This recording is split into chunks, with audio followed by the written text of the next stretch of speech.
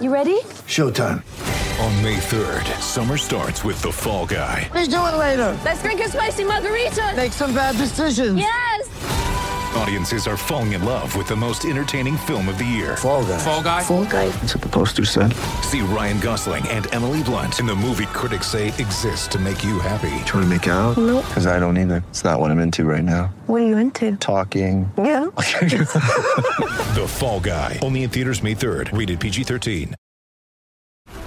This episode is brought to you by FX's The Veil, starring Elizabeth Moss. FX's The Veil is an international spy thriller that follows two women as they play a deadly game of truth and lies on the road from Istanbul to Paris and London. One woman has a secret, and the other has a mission to reveal it before thousands of lives are lost. FX's The Veil, now streaming, only on Hulu. Prepare for glory! I don't know if you got your popcorn ready. If you got your popcorn ready. I can't.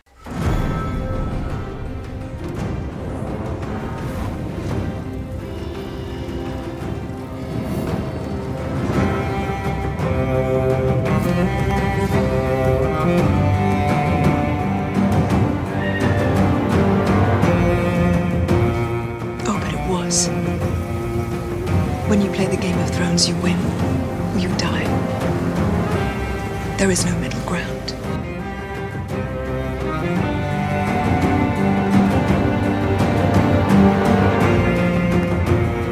The King in the North!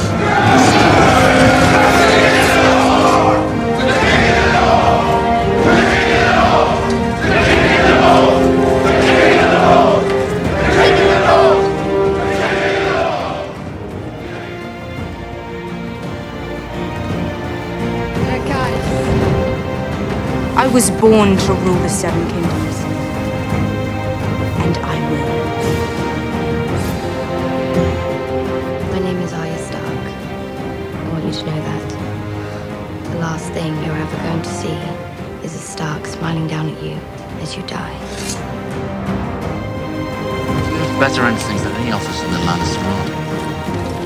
That's like saying I have a bigger cock than anyone in the Unsullied army. But winter is coming. We know what's coming with it. We can't face it alone. And welcome, guys, to another episode of it is technically the Fantasy Football Roundtable Podcast, but we're doing a special episode today. Me and Mr. Matthew Fox, who joined me and Dennis just a couple weeks ago to talk about the Denver Broncos in the AFC West, is joining me today to do a Game of Thrones-centric episode due to the fact that, well, it premieres here this Sunday. It's finally here after 19 months of waiting. We're finally going to get the final season, and I know both of us are extremely excited about it. Matt, what's going on?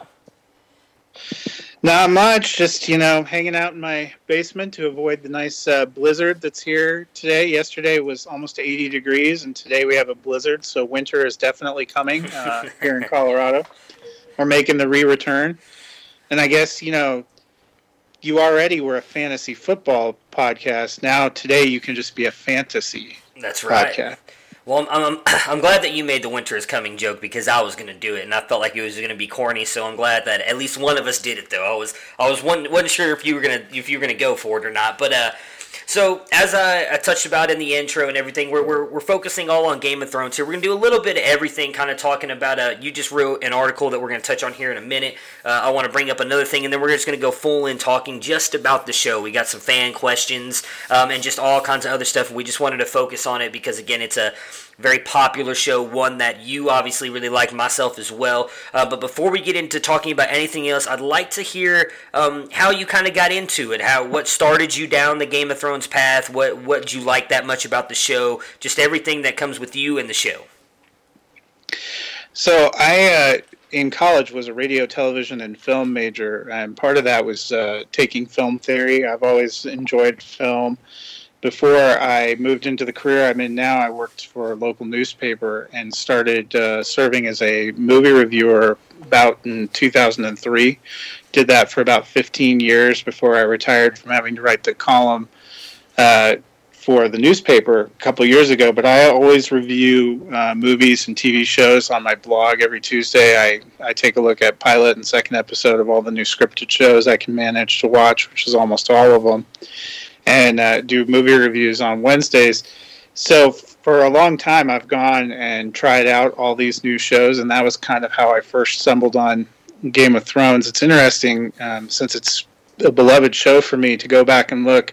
When I reviewed the pilot, I had never read the books. I knew it was based on a book, but the other thing my wife thinks is strange, but is if I know something is based on a book, I purposely don't want to have ever read the book before I absorb either the TV show or the movie. Mm-hmm. And if I enjoy it, I'll go back and read the book afterward and expand my appreciation of the story. But I just like the visual medium, and I like the surprises and how everything's going to hit me in terms of the story, so I don't want to have too much information ahead of time. So I went into Game of Thrones pilot, never read the books, didn't know much about it except for that it was on HBO, and I watched the pilot and thought, no, this is not for me. I remember the original grade I think I gave the pilot was something like a C-. I watched the second episode, and I was like, still not really for me, but there wasn't a lot on Sunday nights, and I like HBO, so I kind of limped along through the first season, and I was on the fence about whether I was going to continue until that 9th episode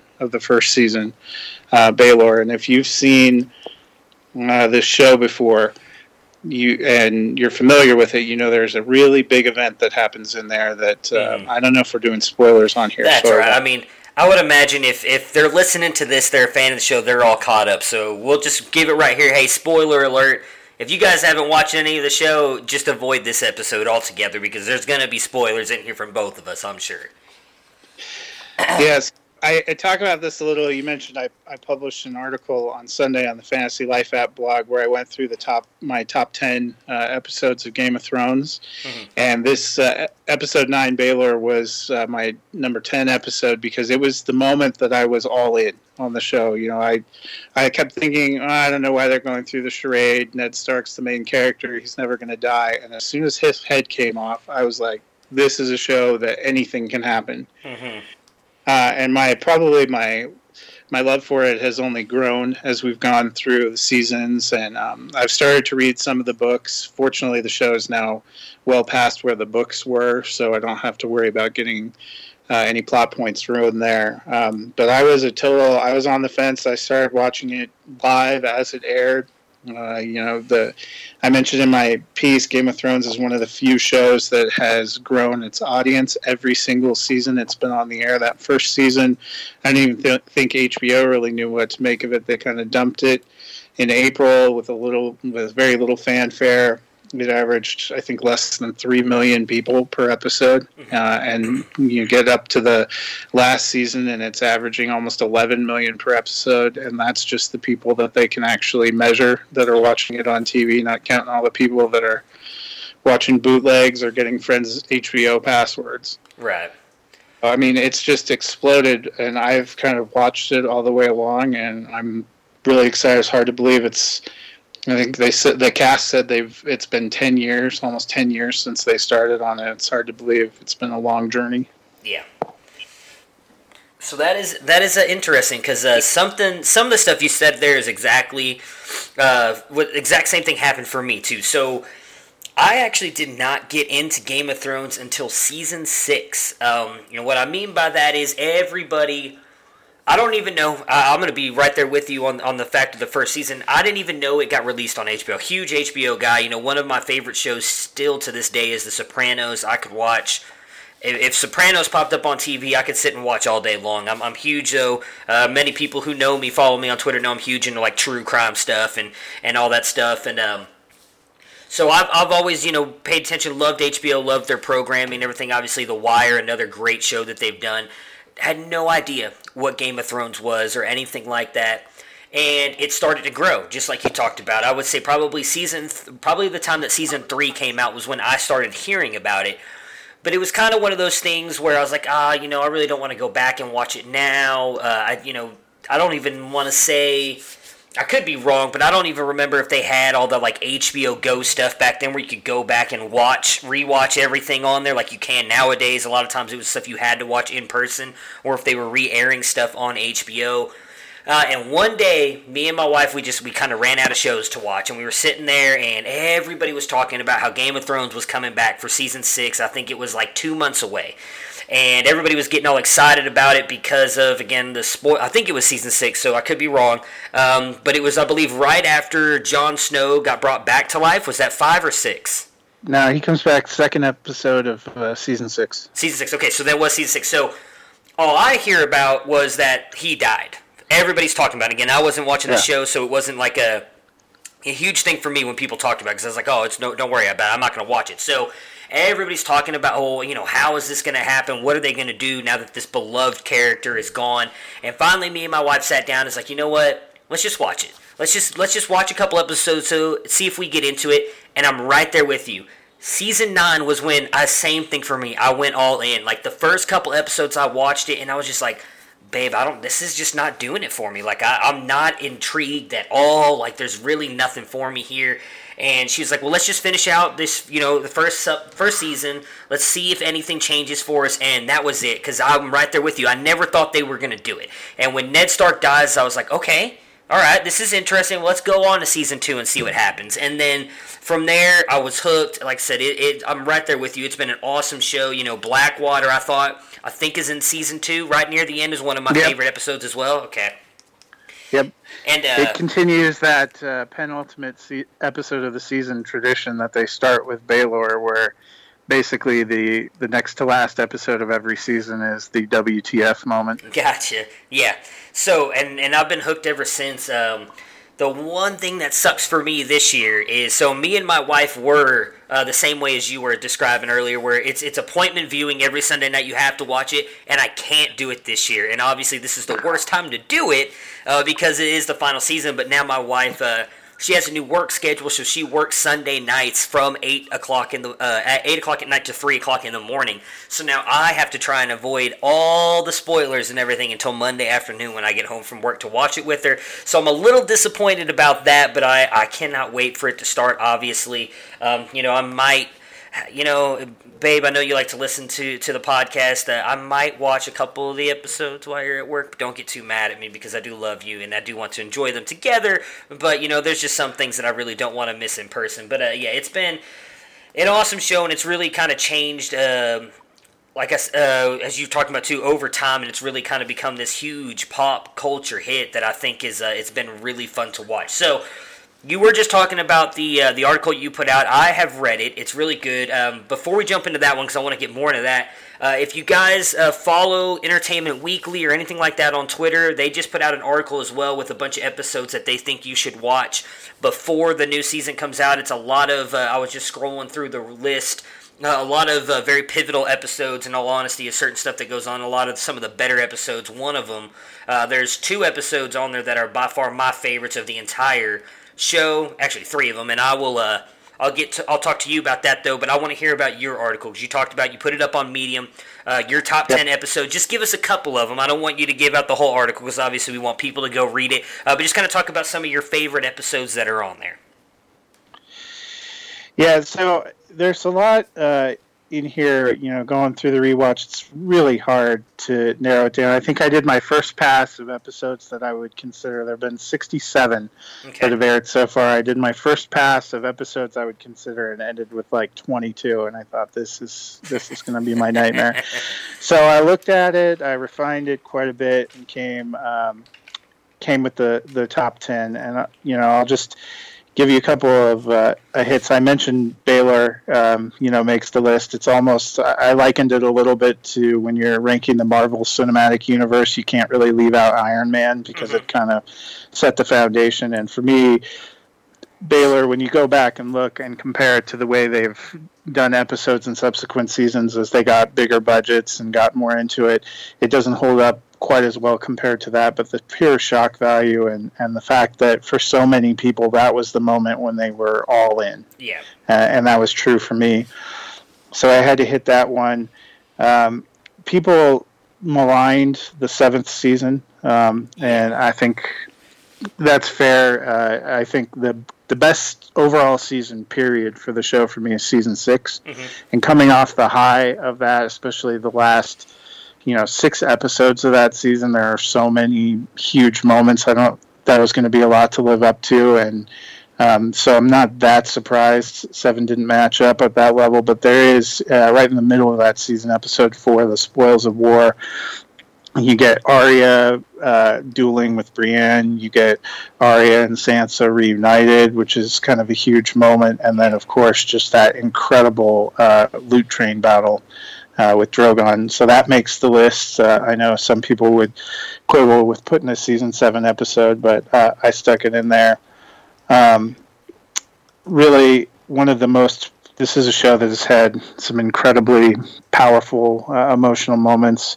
I think probably one of the ones that universally made people choke up was The Door, which is in season 6 when we lose Hodor. So you couldn't imagine a list without that for me. A lot of people dislike season 5 or think season 5 was the weakest. I think there's some episodes that people forget about, but one of my favorite episodes in the entire show is in season 5, which is Hardhome.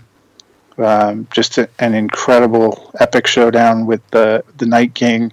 And you also forget that episode actually begins with the first meeting between Tyrion and Daenerys, which is 2 characters that were fan favorites that had never had scenes together in the show, and that's kind of a fun back and forth. And then Jon and the Night King. And then I think, especially when I was rewatching, going through, the one that ends up topping the list for me is the season 6 finale, which is The Winds of Winter.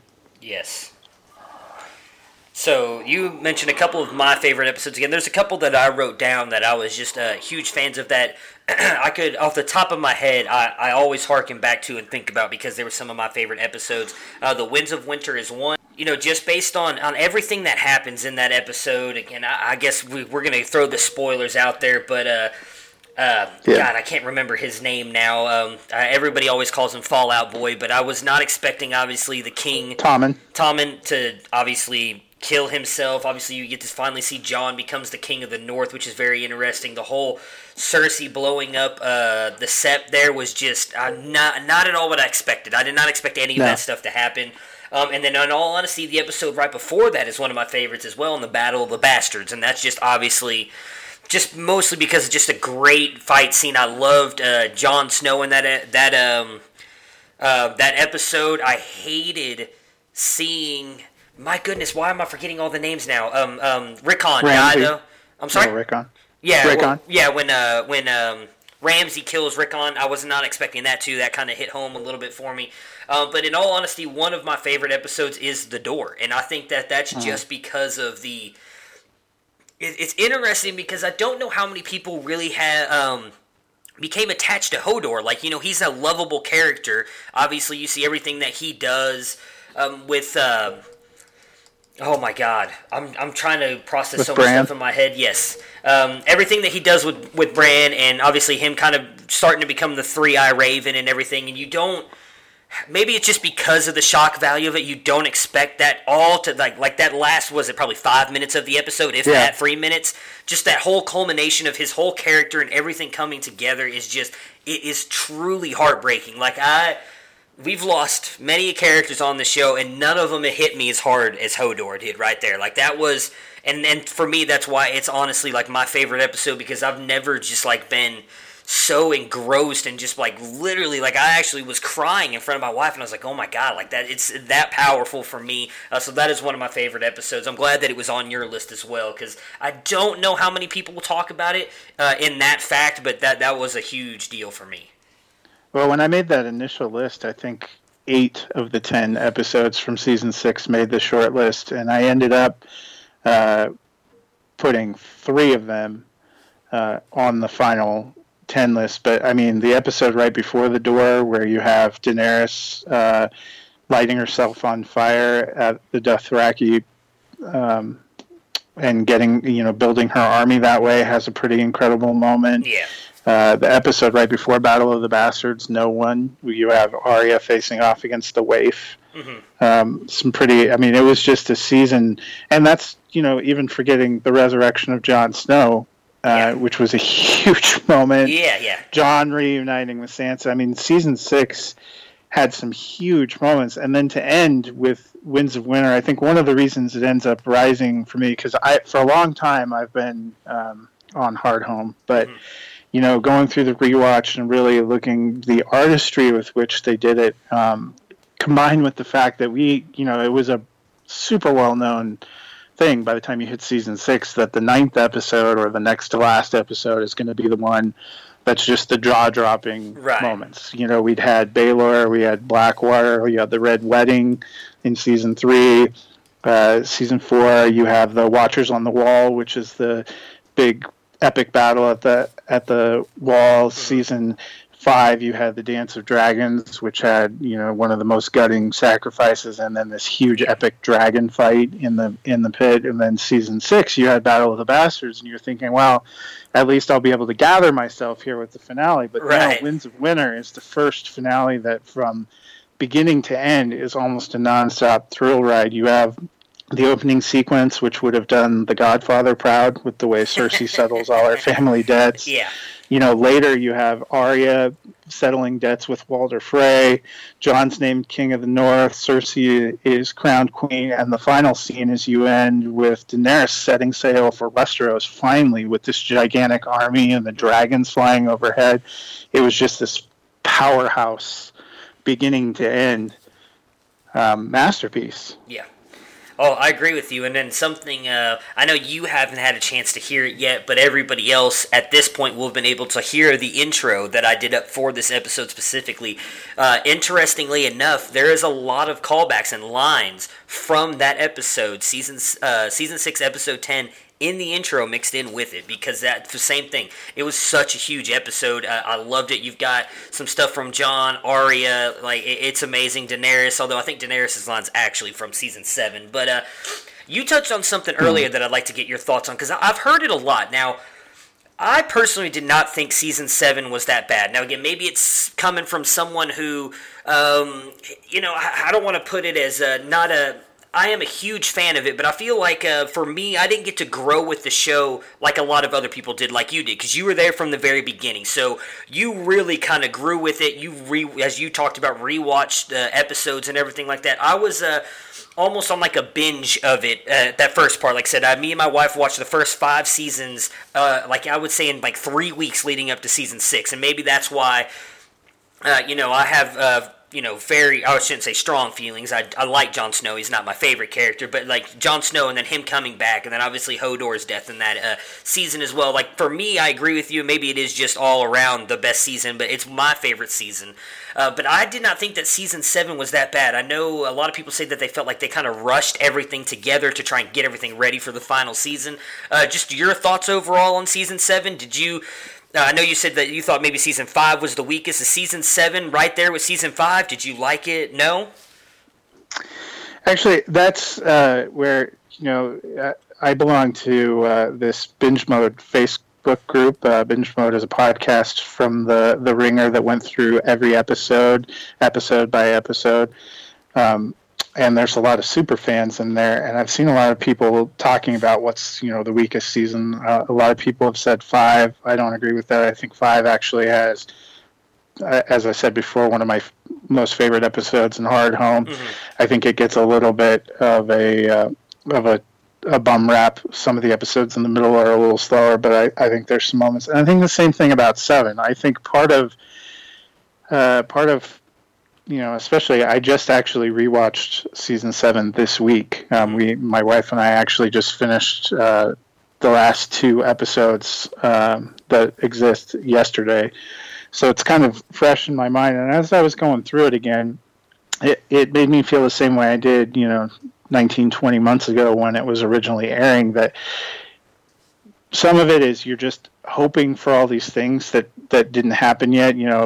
You got in and you got teased right away thinking, well, Arya and Jon are going to have a reunion, and Jon and Sam are going to have a reunion. But, mostly Jon is marooned out in Dragonstone for the season and then goes north of the Wall. I think people had quibbles that they thought the plans were dumb. That Tyrion's battle plan was stupid and they waste a few episodes and then half his army gets killed. And then the plan of going north of the Wall to capture one of them seems stupid and you get people killed. But there are some really powerful moments in there. The spoils of war in the middle, you have the powerful moments I talked about. Episode 6, where they go north of the Wall, has some really powerful character building things, some fascinating dialogue between characters and moments. And, it was still emotionally gutting, even though I've seen it 4 or 5 times, to see Viserion, the dragon, get got. Mm-hmm. And then the finale, I thought, set things up in a great way. You have the really satisfying moment of when they turn the tables on Lord Baelish. You have Jaime finally having had enough and breaking with his sister, because throughout the whole series, you felt like he was a better guy than he was getting credit for, and he was letting her pull him down in some way. You finally have him getting to the point where enough is enough. I have to be a man of my word at some point, taking off. And of course, I think the part that probably frustrates fans the most is finally at the end of the episode, everybody except for Jon finds out who he really is. Yeah. It's like, because I know I play in a Game of Thrones fantasy league with guys I met on the Fantasy Life app, and we, for a long time, have done the way you get to pick your draft spot is you have a season prediction quiz, and a lot of people had predicted that Jon was going to find out who he was in season 7, and to get to the end, and everybody but Jon knows who he is kind of like, oh, come on, guys. Yeah, that's interesting. That's going to set up some questions that I have for you later. So, real quick before we start moving into some of the questions and everything, obviously we've kind of been talking about a lot of characters that have been lost and everything. For me, Hodor, there's 2 of them that really hit me hard. One of them you were not expecting it, or at least I wasn't. And then obviously Hodor is not really as well, but that one's one of the ones that hit me the hardest. Do you have any characters that we lost that just you could not believe they died and you hated that they were taken from us so early or so quickly? Well, I've always been a fan of the Starks. In the Game of Thrones league I play in, we all had to take houses. I've been House Stark for a long time. Mm-hmm. And I have that actually, their sigil and crest is the background on my computer. That probably started back in season 1. I was pretty gutted when Ned went down. I think if you've gone through the rest of the series, you have a slightly different opinion of how honorable he may or may not have been as you've learned more about him. Probably, I said this episode was also in my top 10 with the Red Wedding. Yes. I think that is for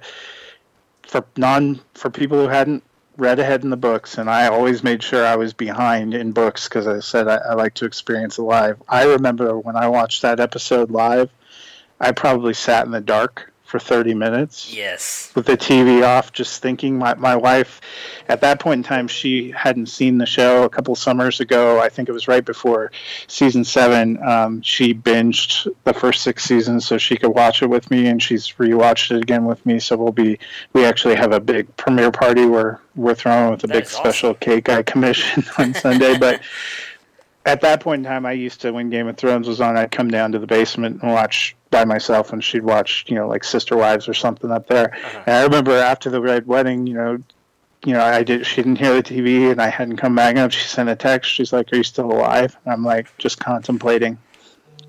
Because I probably sat in the dark for 30 minutes. It was just so shocking and gutting because it was the second time for me in 3 seasons where I thought, oh, the hero, and then just got totally assassinated. Yeah, so... go ahead. Jon's death, even though that wasn't quite as gutting, because not for 1 minute did I believe he was actually going to stay dead. Gotcha. Yeah, for me, the Red Wedding is right there with... That's who I was going to talk about, was Robb Stark. He was I've got 2 favorite characters, and I'll touch on the other one later when I get yours, if you've got some other ones you want to talk about. Robb Stark was my favorite right up until that moment. Like, he was...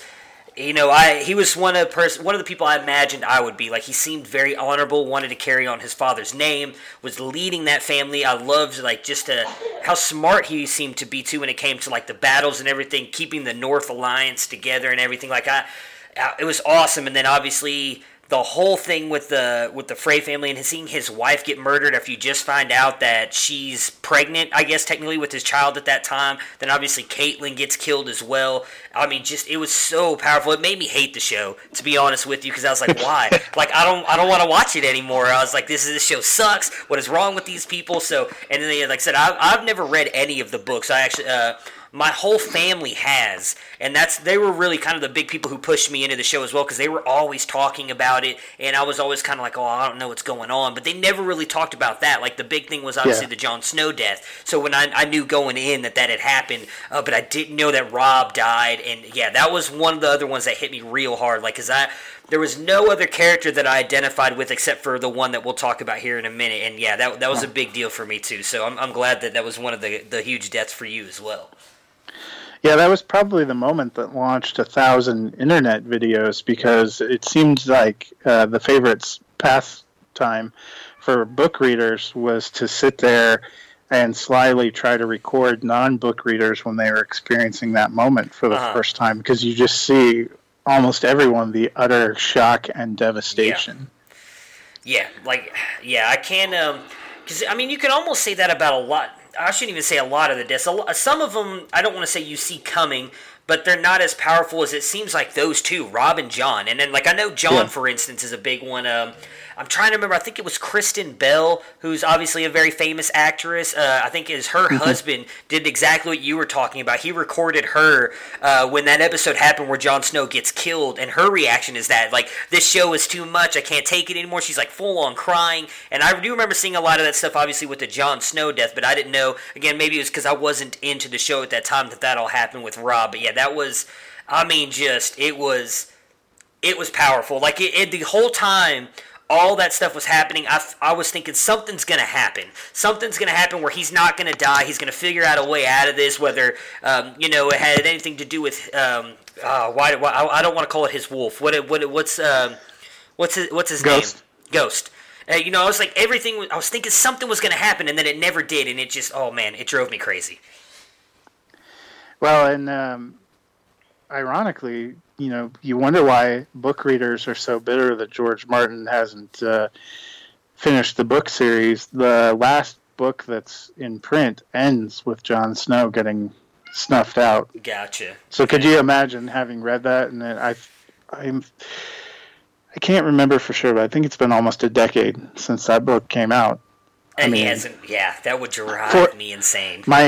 My coworker has read all the books, and I remember after that moment in the show, him talking about, that's how they leave you with him with the books. And I was like, well, at least you have the show where you're going to get some kind of an answer in a week or in a few months. Yeah, like I hate to compare it to this because it's not apples to apples. It's more like apples to oranges. But what you're describing there with the book almost makes me think of kind of the way they ended Sopranos. I don't know if you've watched that show. Yeah. But obviously the way they ended it with you not knowing if Tony Soprano really dies or not, and then obviously, unfortunately, he passed away in real life. So we're never really, I think, going to get that answer. That's always. I still loved it. I didn't think it was a horrible episode. I know a lot of people did. But that I can understand their feelings then on the book, especially with it being a decade later. And I think there was actually a story here recently that said he's not going to go back and write anymore, right? No, he's been working on it. Supposedly, he's had a draft of the next book for a while, but then threw it out, wanted to start over. Some people speculate that he's been sitting back watching and wants to see how the show ends and see what the reaction to it is, and decide whether he's going to change the story or not, because supposedly the showrunners for the show met with him and were able to get a general sense of how the books were going to end so that they'd have a direction to move toward with the show. Now, whether he decides to change his mind or not, or the other thing is he's not getting any younger, so some people wonder if the show is going to end up being the definitive end to this story. Gotcha. So it's just kind of an interesting space to be in. All right, so I keep referencing my favorite character, so I'm gonna bring up the other one besides Robb Stark, and that's it's God, I was gonna almost say Bran. It's Bronn for me. The sellsword that is kind of worked with Tywin, not Tywin, but Tyrion. Tyrion. But he's with Jaime now. Obviously, mostly because of how sarcastic he is. I love a lot of his one-liners. I was actually talking to a friend about it today. Didn't realize some of the things that he said again. I have one of my favorite lines that he quips back at Jaime. I actually think it was in season 7 that he makes the quip in. That's in the intro, but I love how sarcastic he is. I think he's a little bit more honorable than he likes to lead on, but I've always kind of liked the way he was this entire season. I hope nothing bad happens to him. We'll talk about that later, but he's, again, now my favorite character since the passing of Robb. Do you have one or even a couple favorite characters? Yeah, there's a lot of people that I've always felt pretty attached to. Probably my most favorite character, which ended up being a surprise to me, at the beginning of the show, I did not really care for Jon Snow. I would often wander around during some of the first and second season episodes that he had at Castle Black. I'd be like, well, I don't have to pay as much attention right now. And somewhere in the third and fourth season, that kind of totally flipped for me. My Facebook picture that I just put up, my profile picture yesterday, is my wife and I went to a Halloween party a couple of years ago and dressed as characters. So I have Jon's sword and his cape, and I may actually bust that out for Sunday's premiere as well. But, he's one of my favorites. I've always really liked Daenerys and Tyrion as well. Yeah. So I know they won't all live. That's... it reminds me. There's a line in the fourth episode of Band of Brothers where they're talking about replacement soldiers, and they're interviewing one of the real life World War II vets, and he says, "I got to where I didn't want to learn their names because it just hurt me so much when they got killed." That's how I've almost felt the last few years in Game of Thrones. It's hard to give your heart to any new people or any people that you see in peril because you're just afraid of getting hurt again after the Red Wedding. Yeah, that's actually one of my good friends. Tyrion is his favorite character, and that's why we were going back and forth about him and Bronn, because I do think they're both very sarcastic people who somewhat kind of wear... I mean, Tyrion does it a lot more than Bronn does, obviously, but wears kind of his heart on his sleeve kind of guy, and I do like that about him as well. He's one that I never really thought I would like. Jon Snow... I think it seems like everybody kind of loves Jon Snow. Women, we all know why they love Jon Snow. And then guys, because he's kind of like the everyman, if that makes sense. He's the guy that we all root for. But see, so I always try to find the other guys that I really like. And Tyrion has really kind of grown on me as well, especially these past few seasons. Just seeing the way that, his whole family treats him, and kind of the way that his relationship really with the whole family is all, in my opinion, just with Jaime, obviously. Cersei hates him. Obviously, his father, Tywin, hated him.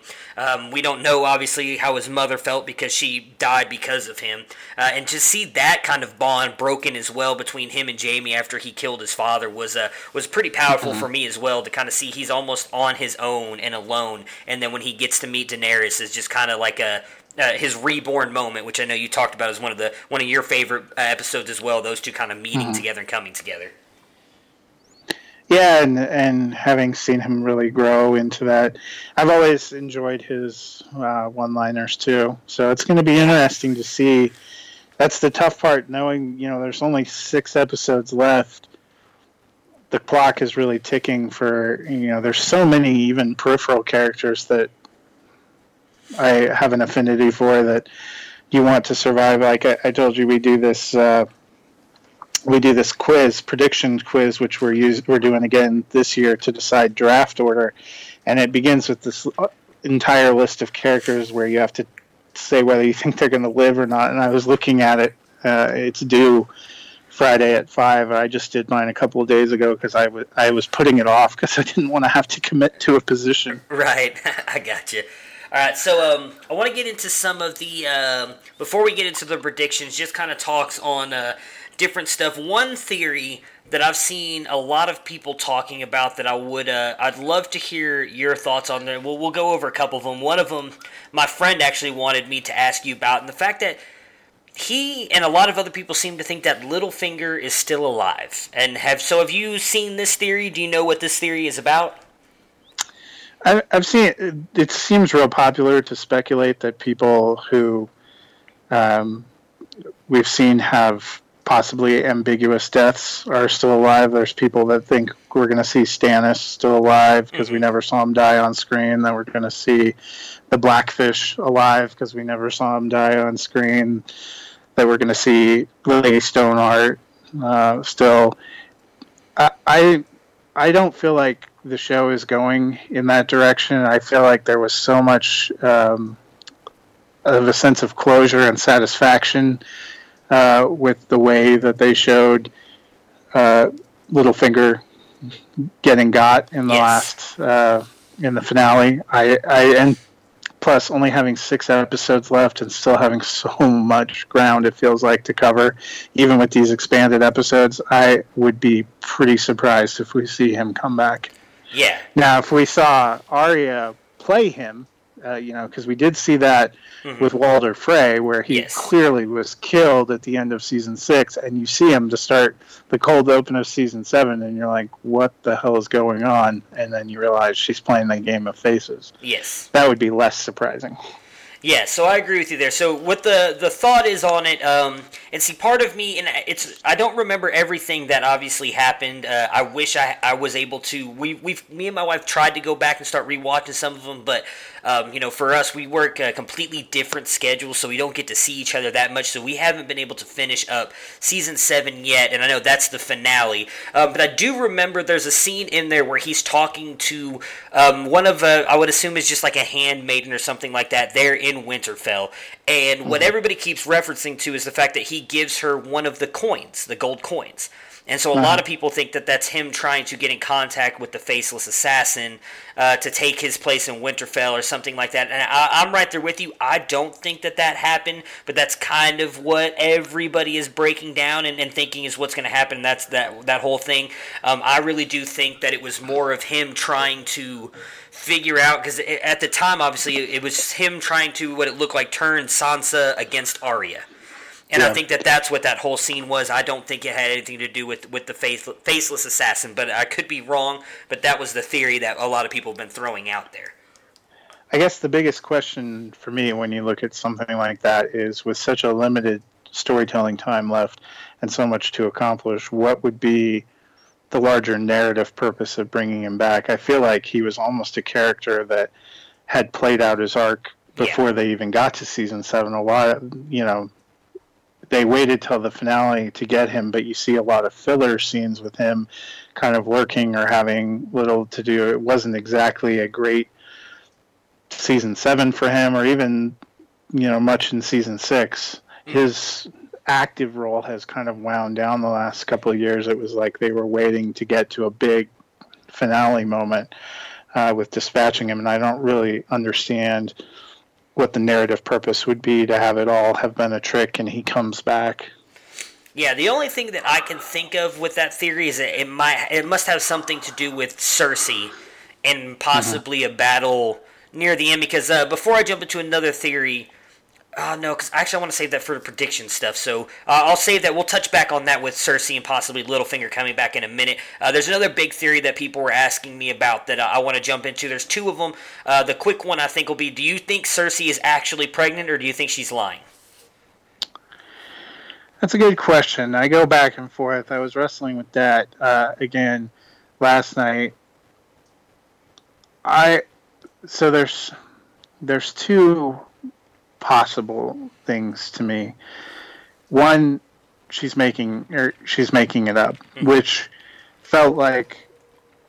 seems like it might be the most likely. The other possible thing I thought of is, the prophecy of her death was that the little brother would do it. Well, what if it's a childbirth death? That was what I had thought about at one point. The problem with that is that would feel so narratively unsatisfying for a character like that to just kind of go out in that way. I lean more towards she's not, or it won't matter. Gotcha. Okay. And then obviously the big one, I'd imagine you've heard this one before, and I really don't know how to think about it. I feel like I can be swayed either way. I could believe it and see it happening, but I'm also not sure that Bran Stark is the Night King. Your thoughts? I understand the theory. It's certainly possible. That was actually one of our prediction quiz questions is, do you think the Night King will end up being a known character? My answer to that was no. Okay. That's my guess. I just don't.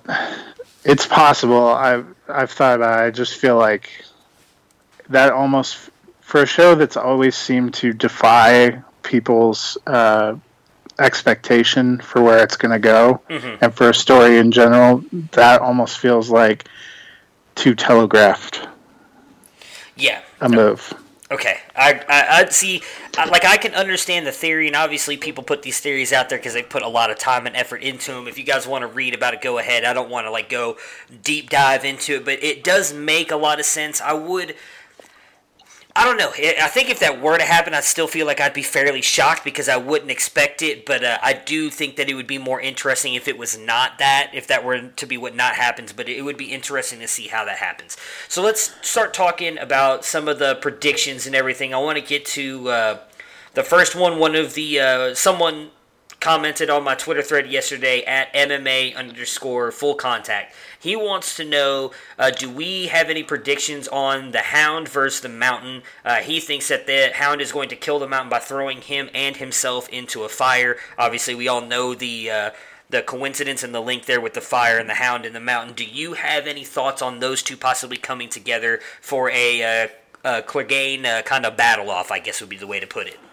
Yeah, that's a huge fan thing. The Clegane Bowl is what they often call it. Gotcha. I do think we're going to see those two square off. I think we got foreshadowing of it in the finale of season 7, where he walks up to where the Hound walks up to the Mountain and says, "This is not how it ends for you, brother. You know how it's going to end for you." And I actually think the Hound will win. Fire's not a bad guess. That would be kind of coming full circle because his brother is obviously the one that gave him the burn scar and the reason that he's been long afraid of the flames. I think for sure that is a piece of fan service that they will manage to get in there, and I think that moment in the finale was a nod toward this is going to happen. Okay. The next question is from a fan of the Fantasy Roundtable show. He's always commenting on my stuff, at M. Bullman, Mark, and he asked about some character deaths and everything, so I want to save that for a question I was talking about asking you earlier. I kind of want to get your opinion on how you think Season 8 is going to shake out, because there's a lot of people that I talk to who are obviously huge fans of the shows that they actually don't think that the entire season is going to be based on them fighting the Night King. They think that it's going to be like 2 to 3, maybe 4 episodes, and then the last 2 are going to come down for almost a battle of Westeros with Jon, Daenerys, or whoever else is still, and who all else is still alive against Cersei. How do you think that part is going to play out before we get into who we think dies?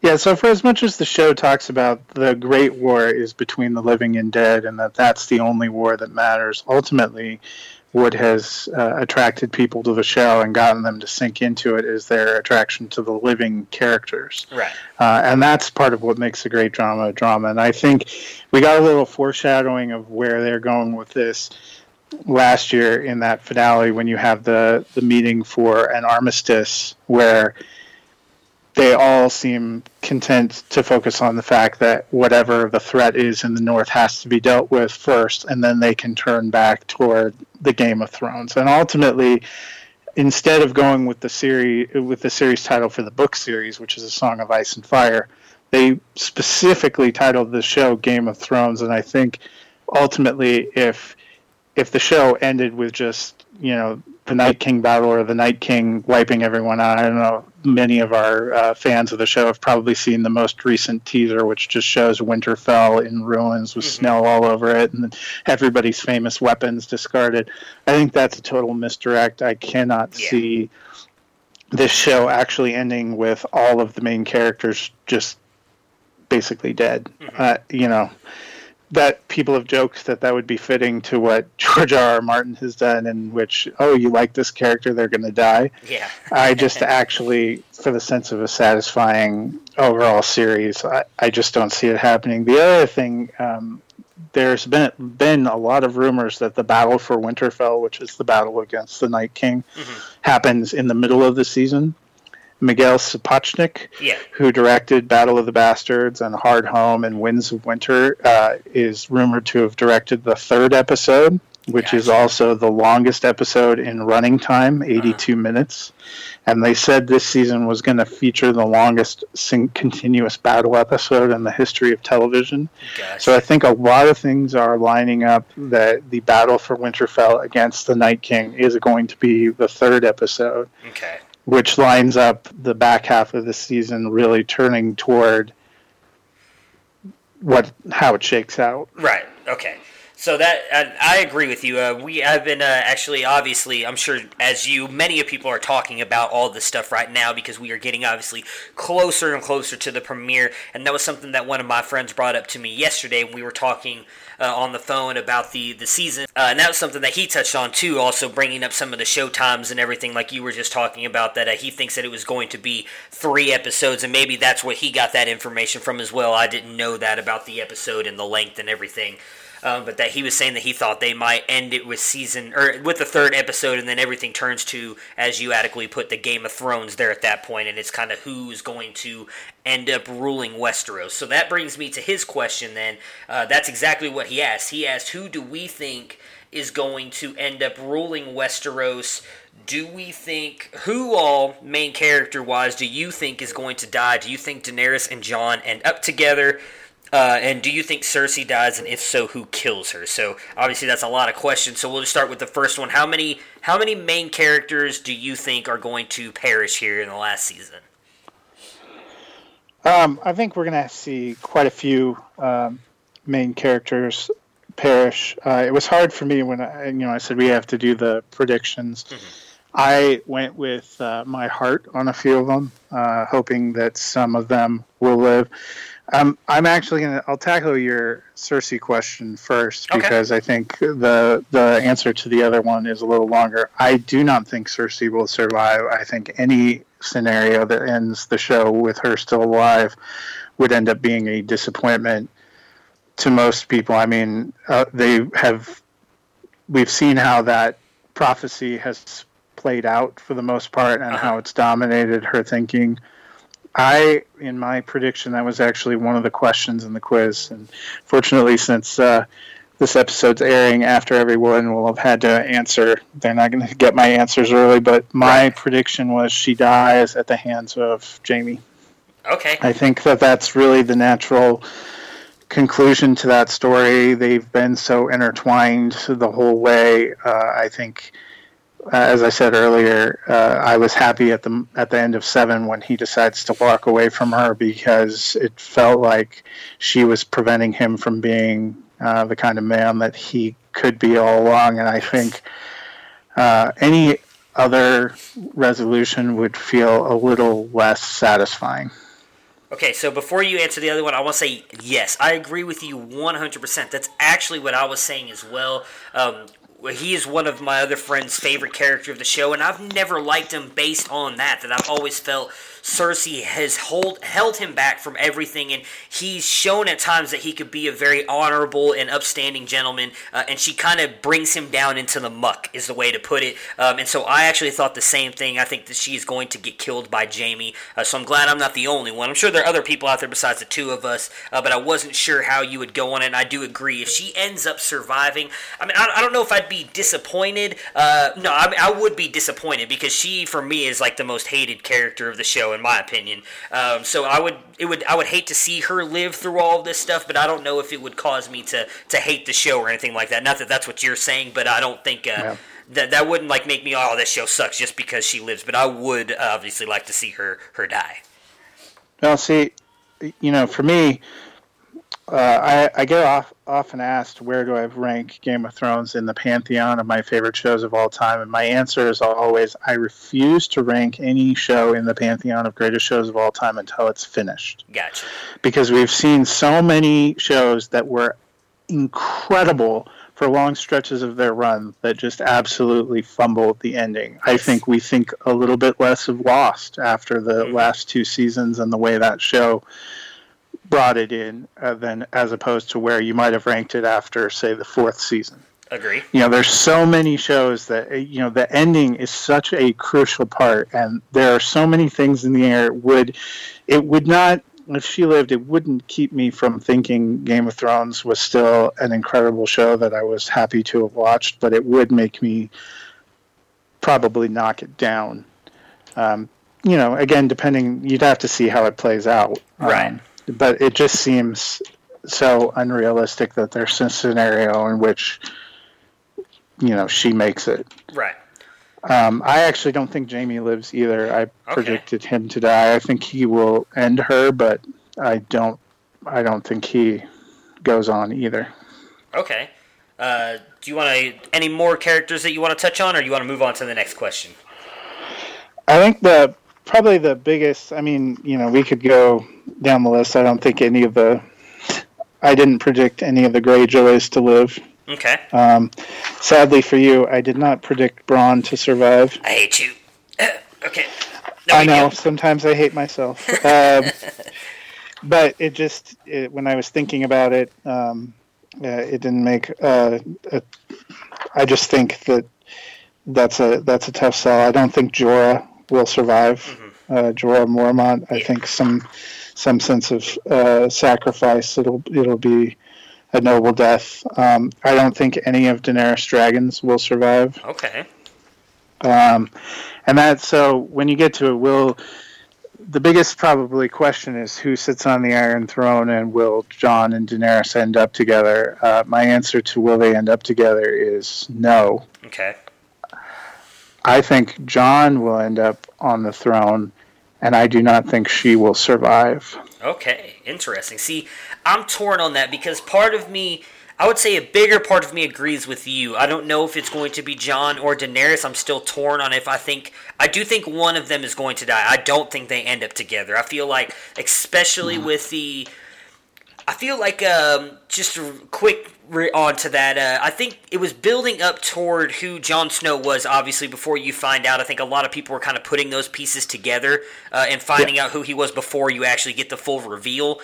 So I've thought for a while now that it was going to come down between those two. I actually kind of think that there's going to be almost like a power struggle between those two, if that makes sense, because I do think that once Daenerys finds out that he is a Targaryen, I think that she is not going to want to share with him sounds so like young. I think that that's going to cause friction between them, and I do think that that's going to cause a battle between those two. I don't know if it's going to be Jon Snow who lives, but I'm with you. I don't think they end up together. One of them, I think, is going to end up on the throne. Maybe. I'm not 100% sure on that because I do think that if Jon lives, I don't think that he wants to rule Westeros. And so that was where I was kind of torn on it. I don't know if he'll live, but I could very easily see Jon, if he's the one who lives, say Daenerys dies, to go back to Winterfell and just run Winterfell, and then possibly Gendry ruling over the Seven Kingdoms, being Baratheon's son. Any thoughts on that?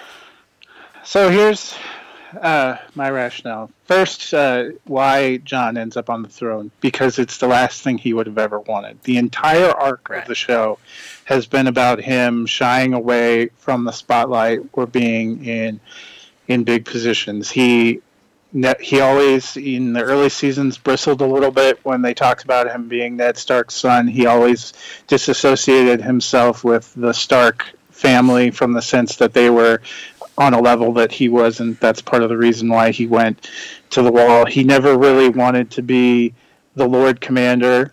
He reluctantly accepted that position. He never wanted to have to lead the soldiers. I mean, you see in that Watchers on the Wall episode, everybody just naturally looks to him, even though that's not what he has ever considered himself to be the leader. You see Battle of the Bastards, he's reluctant to have to go out, but he knows he has to lead the army and he has to lead this fight. When they start chanting King in the North, you see on his face that's not what he ever pictured for himself or what he ever wanted for himself, but he reluctantly takes on that mantle and feels like he's got to fulfill that duty. And I think it's going to be the same way with being the king of Westeros, basically, to sit on the Iron Throne. He's the last person that would ever want it, which is why he's the best person to be it. That's been the history of what makes him a great leader. He's one of the few people in this entire game that's not really interested in power and prestige and titles. He just wants to protect people and to do what's right. And I think that's what makes him the unobvious but obvious choice to be the king. I actually think it ends up with Sansa and Arya ruling as Wardens of the North in Winterfell. Sam going back to be Lord of the Reach and running in that area, and Tyrion ending up being Jon's Hand of the King. For Daenerys, I don't actually think that she dies because of a conflict with Jon. I have long believed that she was going to die in the fight with the Night King. Okay. And I still do. There is, at the end of Season 2, in the finale of Season 2, when she is in the House of the Undying, looking for her dragons, she has a vision. She sees King's Landing covered in snow, the throne, and then she appears to walk through the gate into north of the wall, and there she sees Khal Drogo and her son, who are dead. Yes. I believe that was foreshadowing that she will end up going north, and that's where she ends up reunited. She wants the throne, she wants to claim her birthright, but more than all of that, throughout the entire arc of the show, we've seen how much she did love Khal Drogo and thinks about him and her child. And I think a happy ending for her would actually be being reunited with them. So in that sense, she would die, but I don't know that it would be.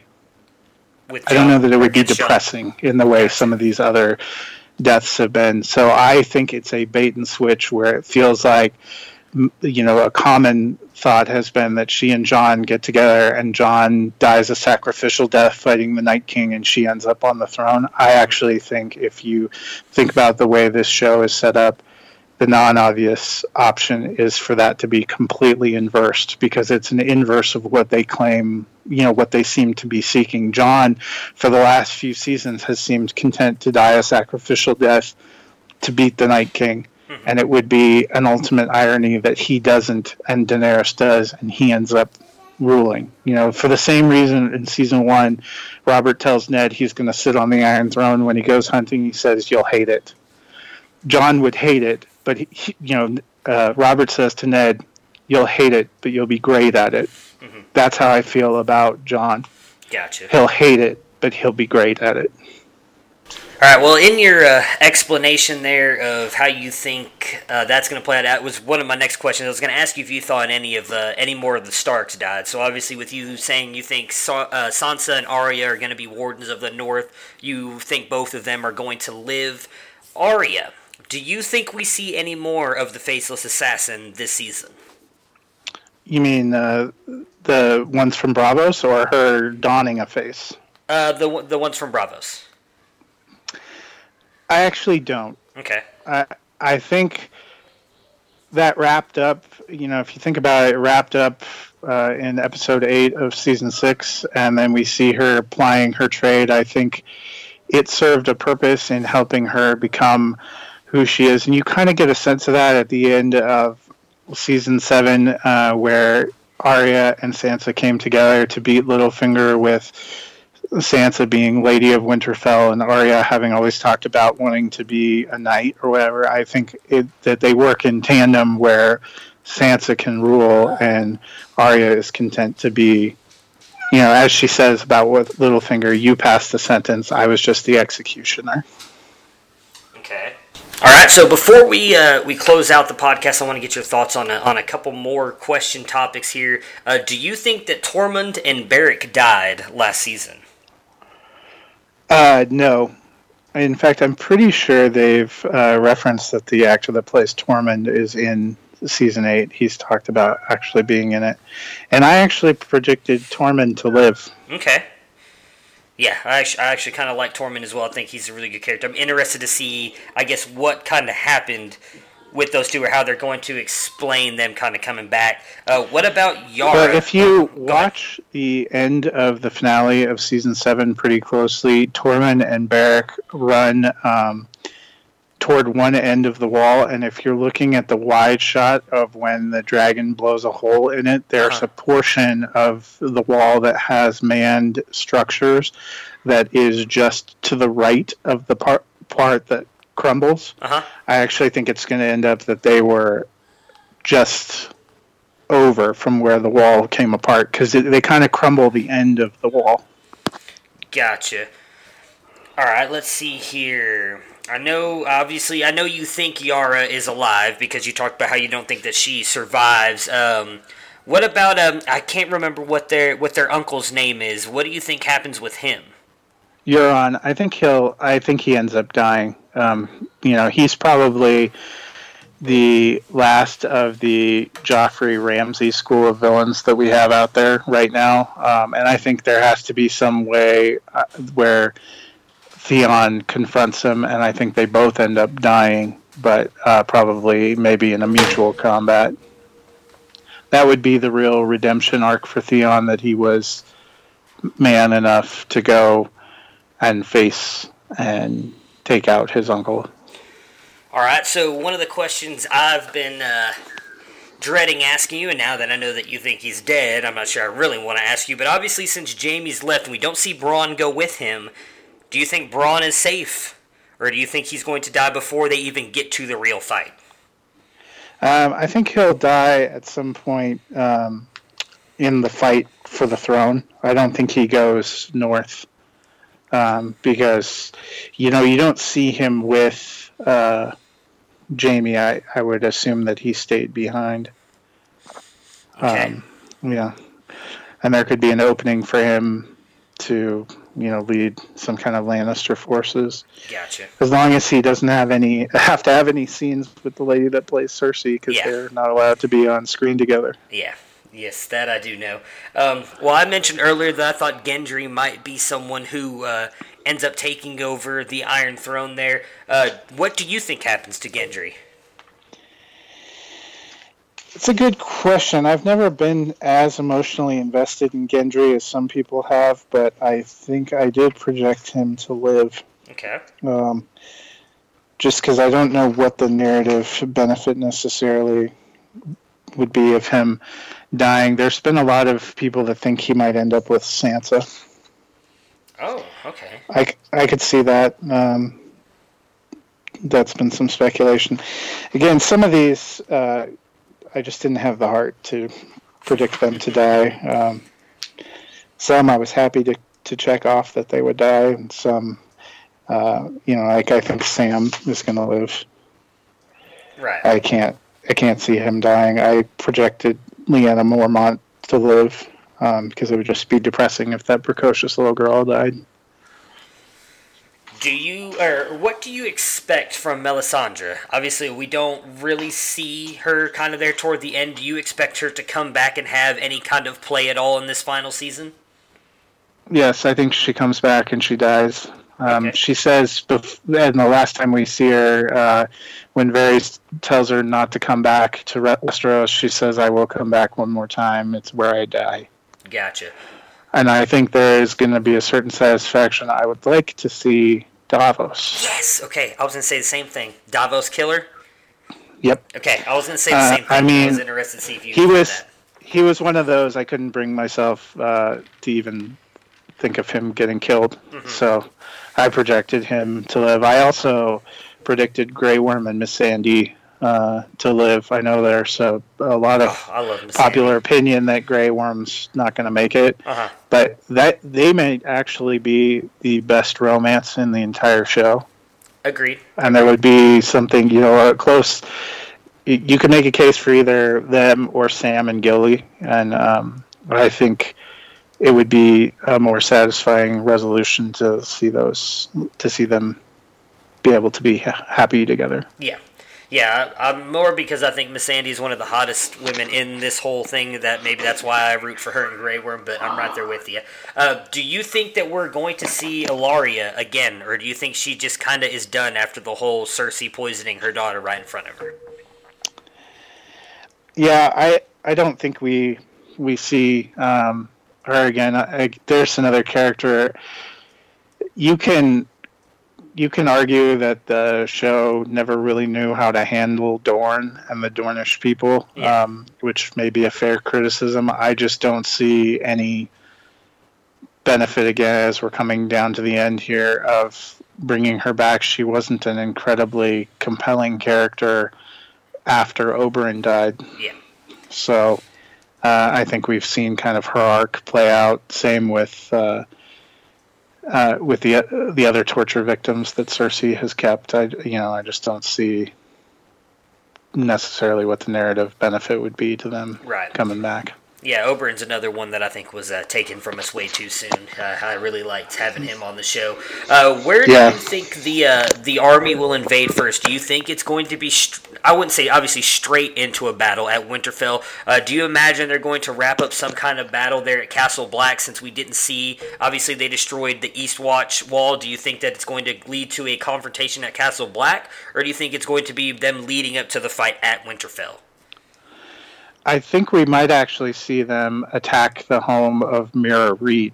If you remember, she left Bran in Season 7, said she needed to be with her family if it was all going to end. Mm-hmm. And it would be a double fan service thing for people to get to see modern-day Howland Reed, who is obviously the one you see in the flashbacks, who is with Ned at the Tower of Joy when Jon is born. Yes.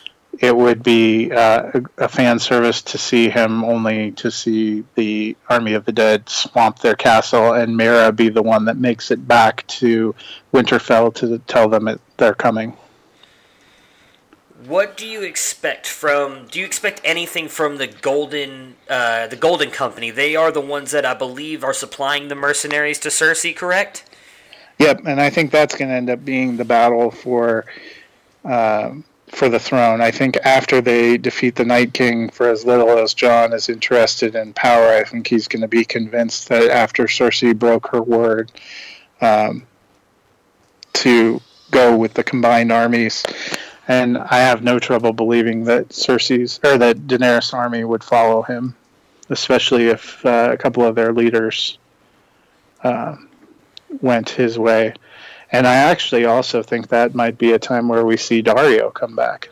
Okay. If he finds out that she's gone, to go and deliver what she always wanted in honor of her. I think that's another reason I think we could see Daenerys go, is he could be a real rallying point for a lot of people to go in her memory and in her honor. Okay. I want to touch on two things with Tyrion really quick. Number one, his reaction at the end of Season 7, where we see, obviously, Daenerys and Jon getting together. Do you think that Tyrion knows who Jon Snow is, really? No, I don't think he does. Okay. And next, and this is why I'm glad that we talked about Davos earlier, because my feeling is, I do think that one of them has to die, if that makes sense. And the fact that I don't think, obviously Davos right now has kind of been the, how do you want to put, almost like the hand to Jon here as of late. And obviously Tyrion being for Daenerys.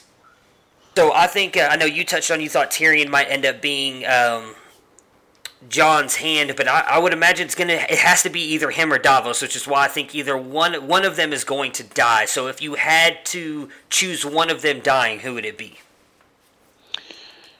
I don't really think either is going to die, but probably Tyrion would be the more likely one.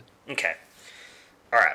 I was thinking about that earlier when you were talking about Davos, because he's, again, one of the characters I would think, just knowing, again, something you touched on earlier, the way that he's kind of written these books and the way everything's happened, I would not be surprised if Davos dies, just because I think a lot of people have developed this connection to him, especially everything that happened with Stannis' daughter and the way he treated her so kindly compared to everybody else. I think a lot of people have become emotionally connected to him. I would not be surprised if he dies in some sort of sacrificial way. A couple of things that I think about, if you go all the way back to the very beginning of the show, two of the first characters that ever formed any kind of a bond were Tyrion and Jon, because they were both outcasts on the road, and that satisfying moment in season 7 where they see each other, and he calls Jon the bastard of Winterfell, and Jon, says something about him being a dwarf. And you see how much respect they've always had for each other. Tyrion also, in various ways has shown that he is better at understanding the political game and would be the right kind of person. I actually think that would be an appropriate ending for him, whereas an appropriate ending for Davos would be returning to his home in Essos. Okay. He started out as a pirate out there, right. And he's never considered himself a knight or somebody from a great house. He's kind of always just tried to serve honorable people, and I could see a happy ending for him, going back to an Essos that's been forever changed and liberated thanks to Daenerys, and kind of helping that area step into its next phase. All right, well, I think that's it. Do you want to make any other predictions on how? I feel like we've kind of covered anything, but anything I didn't ask you or bring up that you want to touch on real quick? No, I'm just incredibly excited. I also think my prediction is 6 out of 6 episodes will end with me in tears at some point, because that's just been the way it goes. Even rewatching, I forgot how emotional it was. A couple of the sequences, even just in season 7, I'm so excited and so glad that it's going to be back, and also kind of bummed out that in 6.5 weeks it's all going to be over. Yep, yeah, that part of it does suck. I actually want to, before we close out, because obviously there's a lot of talk about them continuing the Game of Thrones storylines, obviously, but going with different characters that we don't know about right now. Does that interest you at all? Are you excited to kind of hear about them possibly branching off to different characters and different stuff?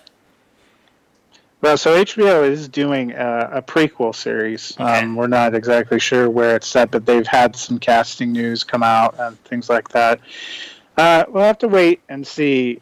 Part of the struggle for me always with prequels, and this is the same way I felt kind of about The Hobbit and about the Star Wars prequels, it's hard to get as invested in the stakes because you know how the story is going to end. Yeah, I got you. This one, could go back and show you kind of the history and how it sets up. People have speculated that this is going to be about the era when they built the wall. Mm-hmm. Well, we kind of already know what's going to happen, after building the wall. Could be going back, showing you the Children of the Forest. Well, we already know what happens to the Children of the Forest. Right. I don't know if I could get as emotionally invested. I know, but, you never know. I said at the beginning, I never thought Game of Thrones was going to be a show that I was all in on, and that's certainly been true. And, it's hard to say no to any idea of spending more time in this world. The one that I think would be profoundly disappointing is some have speculated that the series finale is just going to be a setup to a concluding theatrical movie. Uh-huh. If that ends up being the case and we do not get resolution at the end of the series run, I would be incredibly frustrated about that. I can agree with you on that. I don't know if you're a fan of Entourage, but the way that they kind of set that up with that really kind of bugged me as well, having to wait for a movie to come out to kind of get some of the storylines wrapped up. I would be right there with you. I really don't think that they would do that, but I guess we won't know, obviously, until that happens. Just seriously, thank you so much for jumping on and joining me today to talk about this. It's been awesome. I can't wait to get this up and get some reactions from people. I would like to see if possibly after that third episode comes out, if it's going to be what we both think it is, possibly getting on again and doing a little bit of recapping what happened the first 3 episodes and kind of what we think is going to happen from there forward, because obviously we're going to have a whole lot of information then than we do now, and then possibly even do a recap of the whole series.